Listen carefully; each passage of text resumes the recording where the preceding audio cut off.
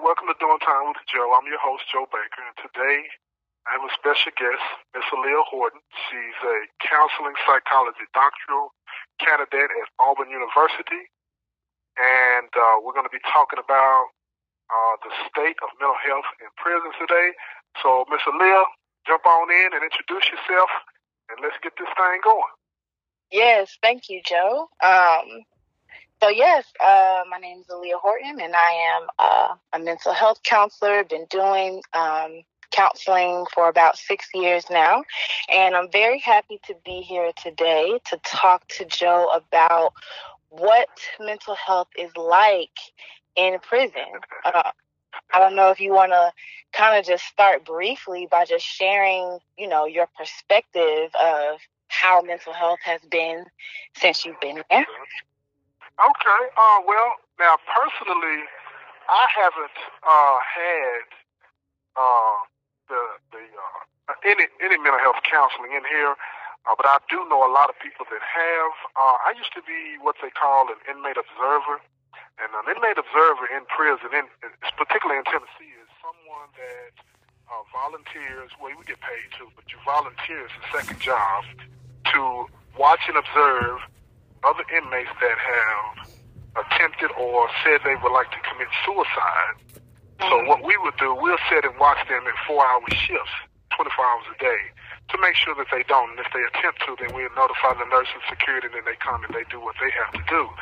And during that time, I have had, I'll say, the privilege of being able to talk to some of these guys about their experiences and what they've gone through, and how the counseling and the therapy and stuff like that works with them.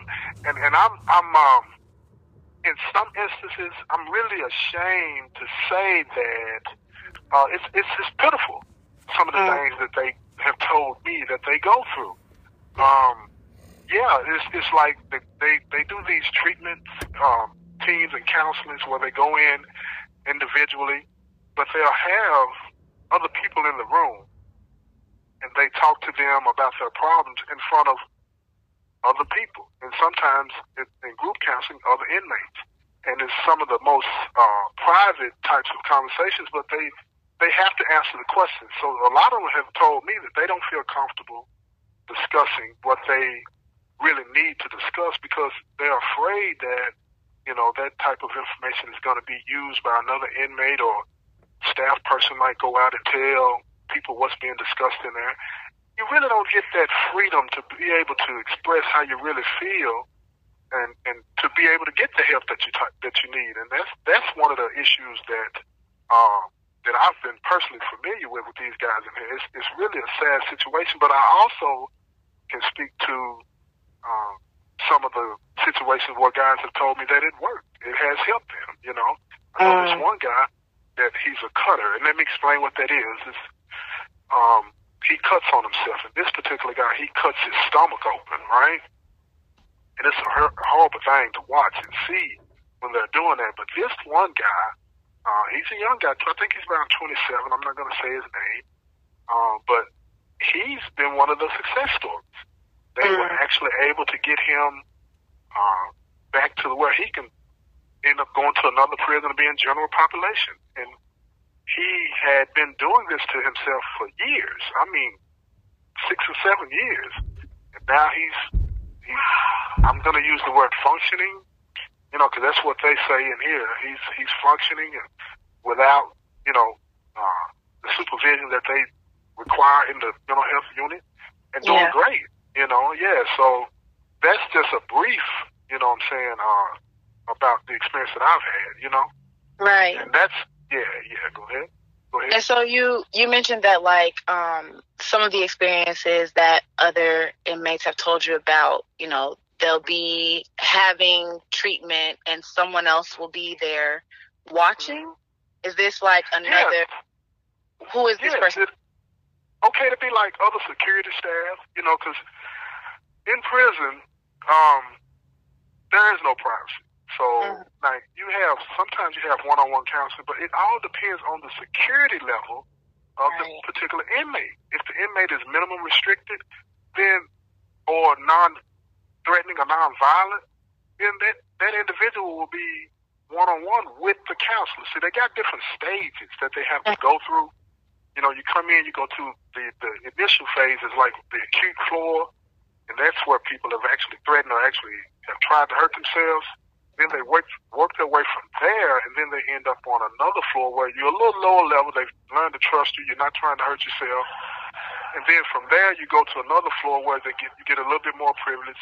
And then you finally, in the last phase of it, where you can actually come out and go to chow and walk around and go to the gym and stuff like that. So it depends on what level you're on.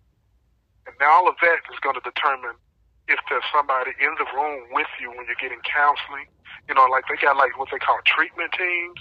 And when they do treatment, you know, they got to have, because that's the initial phase when they're on the floor where they've tried to hurt themselves. They got 2 or 3 people from security in there, in the offices. You got counselors. It might be 8 other people in there. You know, and all of them are professionals now. All of them are professionals and the nurses. But the guys that I've talked to said they don't feel comfortable, sharing some of that information like that. And they just refuse to participate. You know, they refuse to participate. And then depending on what phase you're in, where you are out in another unit or another area of the building, same building, they'll receive group counseling. And even in that environment where they have, it might be, you know, however many inmates are in that same situation, they'll all be in there together talking about whatever. And the guys that have talked to me, they don't feel comfortable sharing in front of other guys because that information, just keeping it 100, you know, people will use it against you. You know, you can talk about some real serious stuff and, you know, how you feel and all that, and you just can't do that in here. Just can't.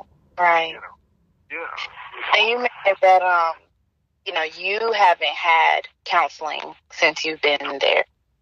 So how do they determine who can have treatment and who doesn't? Like if you request that, is that something that you can get?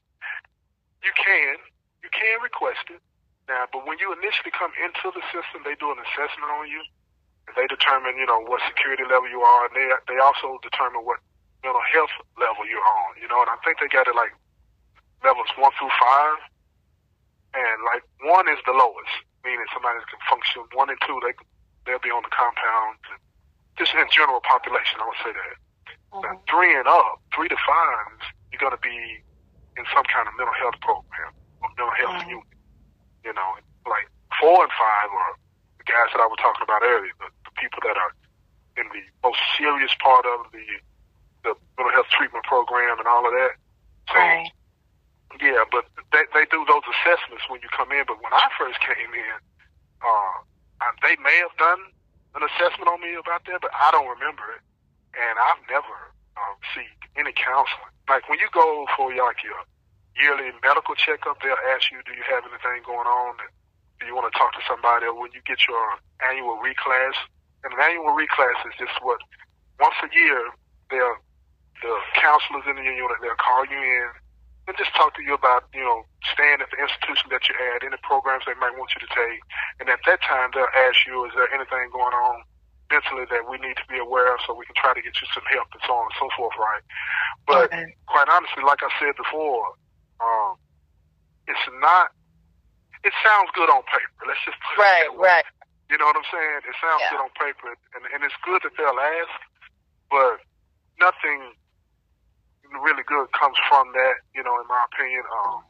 You can say, yeah, I need some help, this, that, or the third, and you might get to talk to somebody once or twice or whatever, but to get really deep into it, it's hard because we all know the people that are involved in that, and it's like, man, I don't want to go see Dr. such and such or talk to therapist such and such because you know, they hit you with the needle and put, you know, and I'm sure a lot of that is just propaganda that's spread through the prison. We call it, you know what I'm saying, inmate.com, you know, but it's scary. You there's get scared to go. To it because it's people's experience, right? It seems like the treatment is only available if you're experiencing like severe symptoms or, you know, symptoms that are hindering your ability to function. If you're functioning decently, it's almost kind of like, you know, you're okay. You're okay. That's right. That's exactly right. You hit that right on the head. And that's, what's scary, right? Right. I'll give you an example. I'm going to give you an example. I was watching, what's his name? I always say his name wrong, so if I say it wrong, you'll know who I'm talking about. I don't mean to say his name wrong. Jesse Smollett. He's an actor. He played on Empire. But anyway, at his sentencing the other day, I saw on television. The judge said he was a narcissist and so on and so forth, right? And all of these types of things. Now, honestly, I did not know until yesterday. I was talking to my sister about this, and I asked her, I said, is narcissism a mental health issue? And she was like, yes, that's in the DSM, right? And I'm like, what? I didn't know that. You know what I mean? I'm like, what's the treatment? And she said, well, there are no medications for this, talk therapy, that kind of thing, right? Yeah. And that blew me away, right? And I got to thinking, there are more people in prison that I know, and I've been here for 30 plus years. I've met literally thousands of people, you know what I'm saying? Yeah. And there are more people here that are like, well, let me back up. What fascinated me about his situation was, now I don't know if he's innocent or guilty. I know what the evidence said as far as the jury trial or whatever. So if he is in fact guilty, I was watching how when he walked out, he kept saying he was innocent, he didn't do this, and all of these other things, right? And I get that. But it hit me while I was watching. I said, well, if he is innocent, what is it that makes him stick to that story? You know what I'm saying? Why does he hold on to that? And I got to thinking about, there are more people in here like him than, like, let's say the Unabomber. You feel what I'm saying? Right. Cases. And they're not even addressing they're not even addressing that from a mental health standpoint. And I'm like, that's the problem. If they were addressing the people in general population, we might be able to do something about this recidivism. So yeah, and that's what I think, is something that's missing about the approach to dealing with mental health in prison. Now, I don't know what you do about it. Well, I mean, what could you do about something like that? Well, I want to share my perspective as a mental health worker in, I worked it was a county jail. But, there were a lot of similarities that I noticed. And so, a lot of the presenting concerns that people who are incarcerated have had, from my experience, you get a lot of depression and anxiety, a lot of childhood trauma, or just environmental and family trauma and stressors, trauma and impact from just being involved in the criminal justice system in general. And then you have a lot of personality disorders, right? Because I think, jails and prisons are really like where they're like funneling people who really need mental health treatment. Instead of being, incarcerated, they need treatment and resources. And so you get a lot of people who have personality disorders. So you were talking about narcissism. The reason why it's so difficult to treat is because it is a personality disorder where it's really hard to pinpoint until you have actually talked to someone for a while and understand the way they think and the way they make decisions and the way they make sense of their emotions. And so there's not a medication for it. It's a lifelong process. Treatment is a process. And so when I was working in the jail, I noticed that, since we're so limited in resources, right? There may have been, for the whole jail, there was a psychiatrist, a nurse practitioner, a psychologist, and then 2 therapists, myself and another one. And so, we were stretched so thin, a lot of our time had to be devoted to people who were in severe mental health crises, right? People who were severely psychotic or who were very suicidal. And so, when I was doing my individual counseling with people who maybe their symptoms weren't as severe, but they were still dealing with real mental health issues, I would see them once every 2 weeks, right? We have a session once every 2 weeks.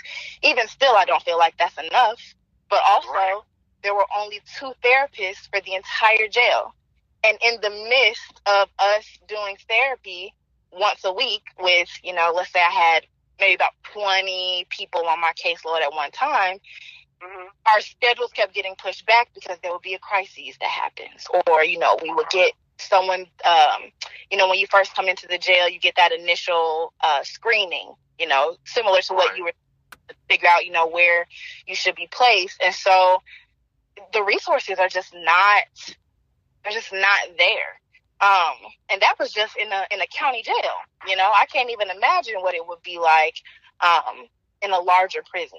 I'm sure those resources are even more limited, because it actually blew my mind that you said you never received counseling there. Right. Yeah. Let me be a little bit more specific on that. Now, before, when I was awaiting trial, they sent me to this place they call forensics, right? It's a mental health place for an evaluation. Now, I talked to a team of doctors then twice, and they prescribed me Elavil.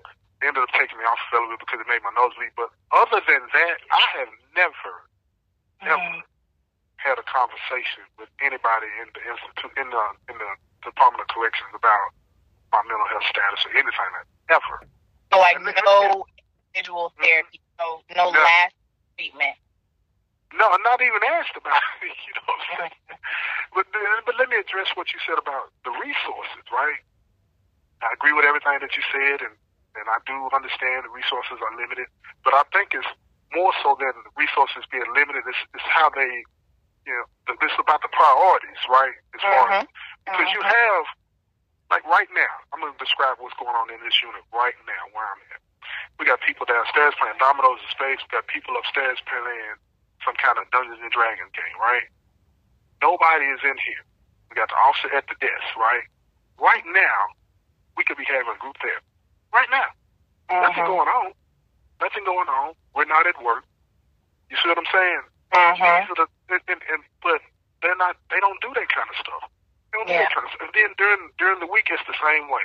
Half of the people work on first shift, the other half work second shift. So it's not impossible to be able to alternate and have counseling sessions going on twice a day if they wanted it. If they wanted it. But it's not the priority, and I get that. And then you got this separate building for mental health that's up the hill on the other side of the compound. They got people in there that all day, every day, 24 hours a day, 7 days a week. So they got that covered. It's just that the people in general population that have the type of issues that we were discussing a few minutes ago, it's kind of like, well, look, y'all will be okay. Deal with it. But we're the ones that are coming in and out of prison, keeping the recidivism rate high. And you have to know, I refuse to be one of those people that says, well, they just don't know how bad it is. I'm just not buying it anymore. I think they do know how bad it is. It's just they decided not to deal with it. I don't want to be cynical and say, well, the prison pipeline, all that kind of stuff. But I believe that's what it is, though. I believe that's what it is, you know what I mean? Absolutely. People get tired of hearing that, but that's fact. That is fact. And if they dealt with us in a different way, I do believe they could knock a dent in it. I'm talking about a big hole in it, because most of us are like what I said earlier. Most of us are like that Empire Star. We're not like the more severe cases. And you just shouldn't ignore that. I don't think you should ignore that. But absolutely. And I when you mentioned the priorities, that really struck something in me, because we had a situation at the jail where I worked at where I guess the county were having budget cuts. And the way it worked at this particular jail was that there was a mental health, community mental health center that had a government contract with the jail to provide mental health services to, the people who were incarcerated. And so this contract, they would renew this contract. This contract had been in place for over 15, 20 years. Well, due to COVID and, people, quitting their jobs, officers quitting, everyone was understaffed and budget cuts and everything. They decided to cut mental health first. So I went into work one day, ready to see my list of clients and have therapy. And I was told, you need to clean out your office. because we no longer have the capacity for you anymore. Wow. And so all of the people that I have been working here for about 2 years, and I have been seeing some clients regularly for 2 years. Yeah. Out of nowhere. I could not terminate with them. I could not talk to them to tell them what was happening. You know, and from that day forward, individual counseling was no longer an option at this jail. And so, like you said, priority. Budget cuts, and they decided mental health was the first thing that they wanted to go. And at the time, I was working here as an intern, so they weren't paying me. You know, I was. Wow. They weren't paying me. Yeah. So it's very real. It's the priorities, and I agree. It's priority, right? I agree. If it was approached very differently, and if officers and other jail staff and prison staff were trained on mental health and human development and how to speak to people, the experience would be completely different. But you know, unfortunately, it's not. It's not. And to go further, what they do is they try to describe our behavior as criminal behavior. You know what I'm saying? And say that, you know, just take somebody with like a personality disorder that lives in that world of, you know, that reality that they've come up with, whatever. You know what I'm saying? They'll describe that as manipulation and conning, not taking into account that this person is suffering from something. You know what I'm saying? Right. And they won't deal with that. Yeah, they just call them a convict, you this, that, the third, go ahead on and tell all the people that they train to work here, you can't trust them, they manipulate, they lie, they this, that. Not even taking into consideration that this person is suffering from a mental issue. Just because they're able to function, they're able to get up and go empty the trash and go to work, whatever job they have assigned for us, because we can carry out that particular function, we don't need any help. And that makes no sense.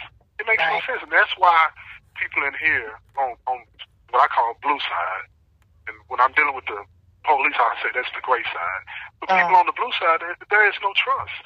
There's no trust because it doesn't take a rocket scientist to know that something is off. That's why you have a high percentage of people in prison that are using drugs, self-medicated. We know what we're doing. We know what we're doing. It's like, well, I ain't gonna get no help from them, so I got to do something. You know what I'm saying? Right. But we don't know what to do. And then now that's what I wanted to get into before we end. Is what, if anything, and I understand what you were saying, that there is no medication for like narcissism or, you know, what you say, the personality disorders and things like that. So for those people in general population, what, if anything, can we do for ourselves? Yeah. And that's a great question. And I feel like, you know, even outside of the incarcerated population, I feel like trying to figure out how to cope and manage mental health is difficult in itself, right? Because most people, you know, in jail or prison who are dealing with mental health issues, these are issues that they've dealt with long before they've entered this facility, right? And so, like, one, I think the first step starts with us trying to break down this stigma just about mental health in general, right? And getting to a place where we can acknowledge that, you know, this feeling that I'm having or experiencing, this is depression, or this is anxiety, or this is PTSD, right? And so I think it's like really just coming into awareness of what are these things that I'm experiencing and feeling. And then I don't know what type of resources you have access to. Because from talking to you, it sounds like you kind of researched mental health a lot already. Do you have resources?